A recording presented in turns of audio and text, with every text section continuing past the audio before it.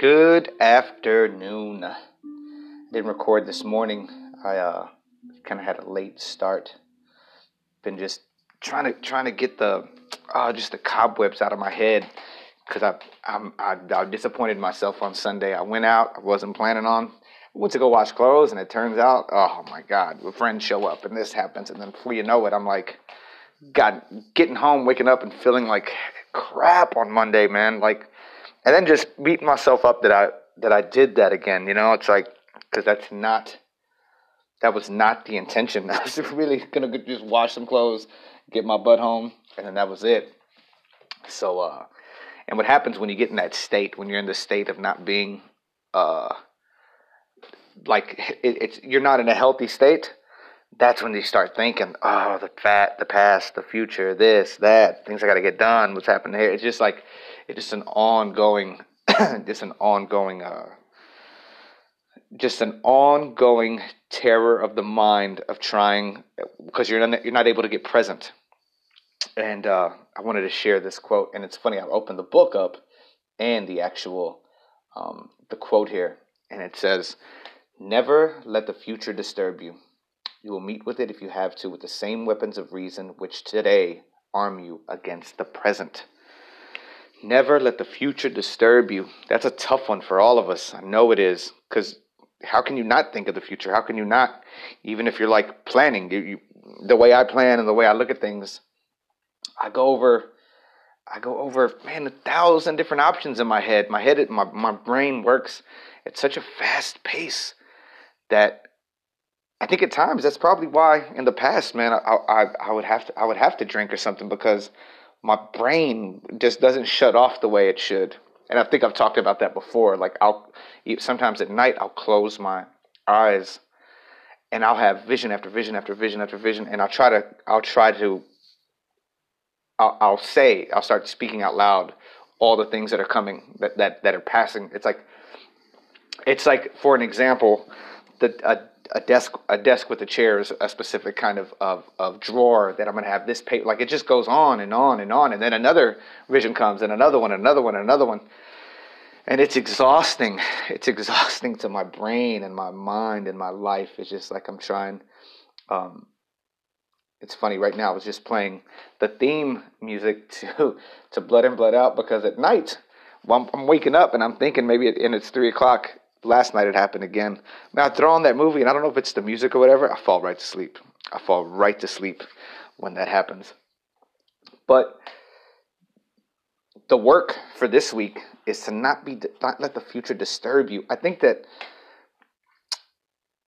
if to not be disturbed of the unknown, that we don't know what's going to happen, to not fear that is really important in order to have peace of mind, and confining yourself to the present and confining yourself to what's going on with you right now, or with your work, or who you're with, or how it's happening in your drive home right now, in waking up.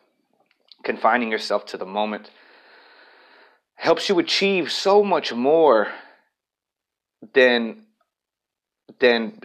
living in a fearful state of what's about to happen. It really does. It really does. I mean, I in my world, I make up. I think since I was young, I know how to make up stories in my head about anything. Like, say, this friend is doing this and this has to happen. I can make up a whole story that could upset me, or I can make up a whole story and be in a different, just be in a different state that I trick myself into thinking this is a good thing. For example, like going out on Sunday. Oh, it's just great. I'm hanging out with friends. Boom, boom, boom. Then it turns into like, no, I'm hating life. The next day, it's not. It doesn't fulfill the purpose. And like I'm saying, the fear of the unknown. I have a lot of fear for that right now, with what's going on. Like what's gonna like today. I'm in Highland Park. I drive my scooter, and I'm just like, what's going to happen with my life? What is going to happen? I've been offered to act in this piece, which is great.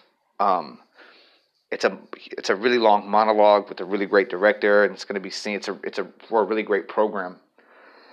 And so Yeah, man. I mean, I want to do that, right? I said that I want to be acting again, and this will be happening in May.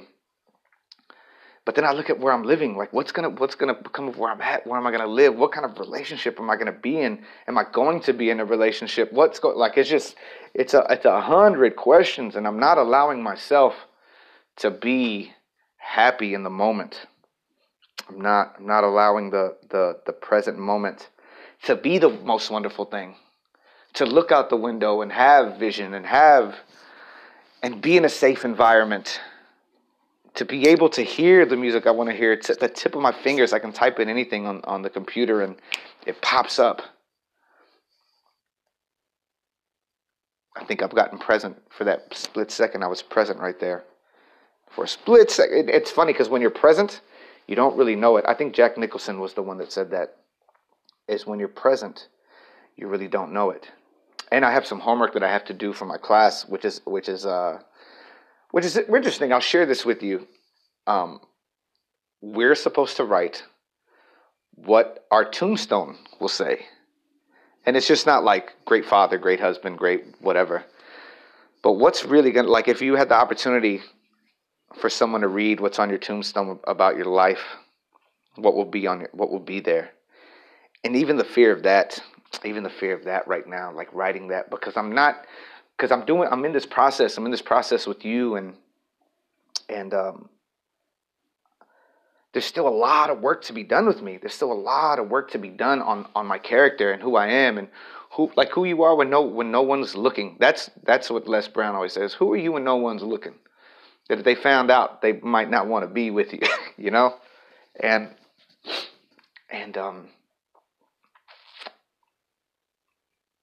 for this exercise and this homework, what would somebody say, or what would you want on your tombstone? And it's the end of the day, the end of the life. What would you want written? How would you want to be remembered? How would you want to be remembered? Like, I think about that with myself and with my family and with my kids. Like, I know that people have seen and have shown ambition, but there's been a lot of stupidity in the ambition. You know, it's been a lot of ridiculousness that's outweighed my ability to discipline myself in situations where I should have been more disciplined, disciplining myself more in my relationships with my significant other, and disciplining myself with the drinking and the going out, and I never went out that much. I mean, I do, but when I did, sometimes there'd be just ridiculous, stupid moments that I think I should write a book about. The ridiculous, stupid moments of Jeremiah Ocañas on the streets of Los Angeles. All right, y'all. Well, hopefully tomorrow I'll be in better spirits. I'm working on it right now. And trying to stay as healthy as I can, doing the healthy thing, working out as much as I can.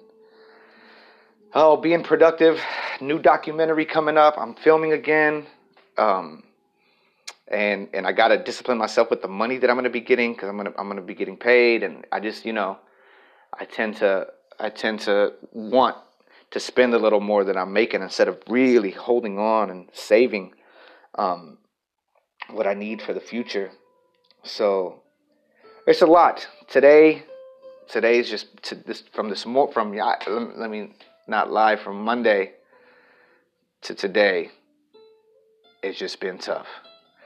But tough times don't last. Tough people do. And that is the absolute truth. So whatever's going on with you, whatever's happening in your world, know you're going to overcome it. It's going to pass. Your feeling will pass. The emotions will pass. And you got to get on with life. One foot in front of the other. All right, y'all. It is the 12th. Tuesday, March 12th. Let's make it a good one. Be healthy, be helpful, love yourself, and love everybody around you. Talk to you later.